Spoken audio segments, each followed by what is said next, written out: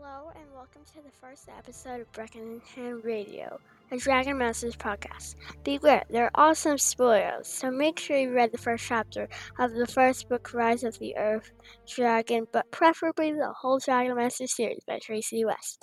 The first chapter is To the Castle, so let's begin. When he first sees Drake, he's working on his family's onion farm. He doesn't think he's very special. He thinks he's just a regular kid of a family that grows onions for King Roland a lot. There's a history of it. He finds a worm, and unlike I would, he doesn't think it's gross. He thinks it's kind of cute. And I think this is foreshadowing his relationship to Worm, his dragon, later on in the series. He hears a loud voice of one of King Roland's soldiers. He is very nervous because if you see a soldier, that normally means somebody's in trouble. But I think if you read the whole chapter, you will know he's not. The soldier asks if he's Drake, and he says yes, because, well, he's Drake. The soldier pulls Drake onto his horse, and they're about to ride off when Drake's mom comes out to see what is going on. "Wait, where are you taking my boy?" she yelled. "To King Roland," the soldier said. Drake's heart jumped a little because, he's King Roland's. He had always wanted to meet King Roland's, but he is only 8, his mother yelled. She marched up to the horse. "The king has chosen him." This is an excerpt from the book. This is the moment Drake is trying to figure out what the king has chosen him for. He knows that he shouldn't spoken to, so he doesn't ask any questions, which is probably a good idea, because they'll probably be answered later on.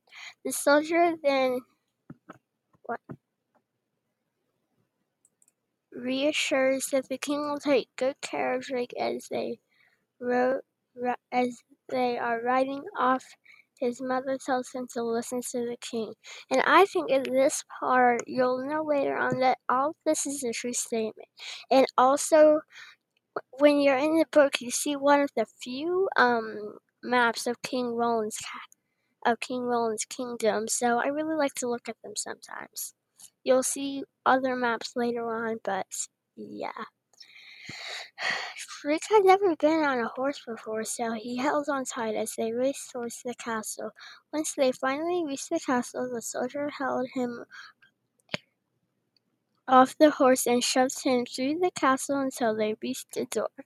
So this is kind of like a fast track, but when you really look at it, you can see that all the pictures are up there and he wants to look at them, but the soldier keeps shoving him forward to get to where they want. Drake asks where they were going, and the soldier says, "We are not going anywhere." The soldier let Drake standing in front of the door. He curiously but cautiously, probably a good thing, opened the door, and in front of his face was a dragon. The dragon shot a fireball at his face. And that is where the chapter ends, which means this episode ends, but first. And thank you to Lorelai, my sister, for helping me make this episode, editing the script and stuff. So I just want to shout out to her. Bye.